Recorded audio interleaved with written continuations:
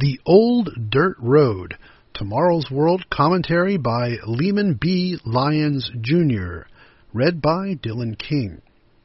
For years, my dad has run, not jogged, down an unpaved road located just a few miles from our home.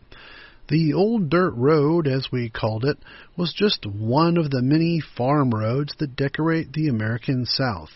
This 3-mile, undeveloped byway served my father well for his exercise of choice after a hard day's work. It also served me by giving me a chance to learn an important lesson from my father about planning for the future. The dry gravel surface twisted through wooded areas, past open fields, and finally through a creek basin. I remember it well, and the story that goes with it. Sometime in my mid-20s, I had decided that I would conquer in a single summer month what my father had taken years to achieve on that old dirt road. The month began with the two of us running side by side.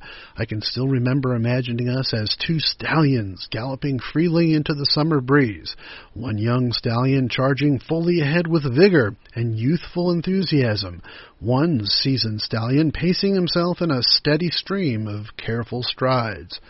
The first 200 yards were easy, as they were mostly downhill. Then the road turned slightly under some shady oaks that lined the dusty trail, and everything seemed to change. Where is that breeze? Where is the air? How can it be this hot in the shade? That was only 200 yards? The young stallion survived only the first mile, while the seasoned stallion ran on. But after a day's recovery, I resumed the task. As the calendar days flew by, mile markers would come into view, pass, and then disappear around the meandering bend. My thoughts were always rambling. I was constantly anticipating the next part of the winding road ahead, eagerly hoping for the completion of a new fraction of my daunting task and the eventual stop sign that marked the end. The last week of this self-inflicted torture arrived. I had finally achieved the ability to speak, run, and breathe in concert. This was a necessary achievement for me to finally ask the question that had been rattling around in my oxygen-deprived brain for days. With a hearty gulp of dusty air, I finally asked, "Dad, what do you think of as you were running?" The answer almost stopped me in my tracks. It sounded so simple, but also profoundly wise. After weeks of my own vacant thoughts, his response became a life lesson that I have always tried to remember.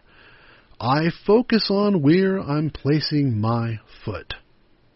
Proverbs 4, verse 26 records the words of King Solomon, "Ponder the path of your feet, and let all your ways be established." Solomon's words were derived from his father's instruction.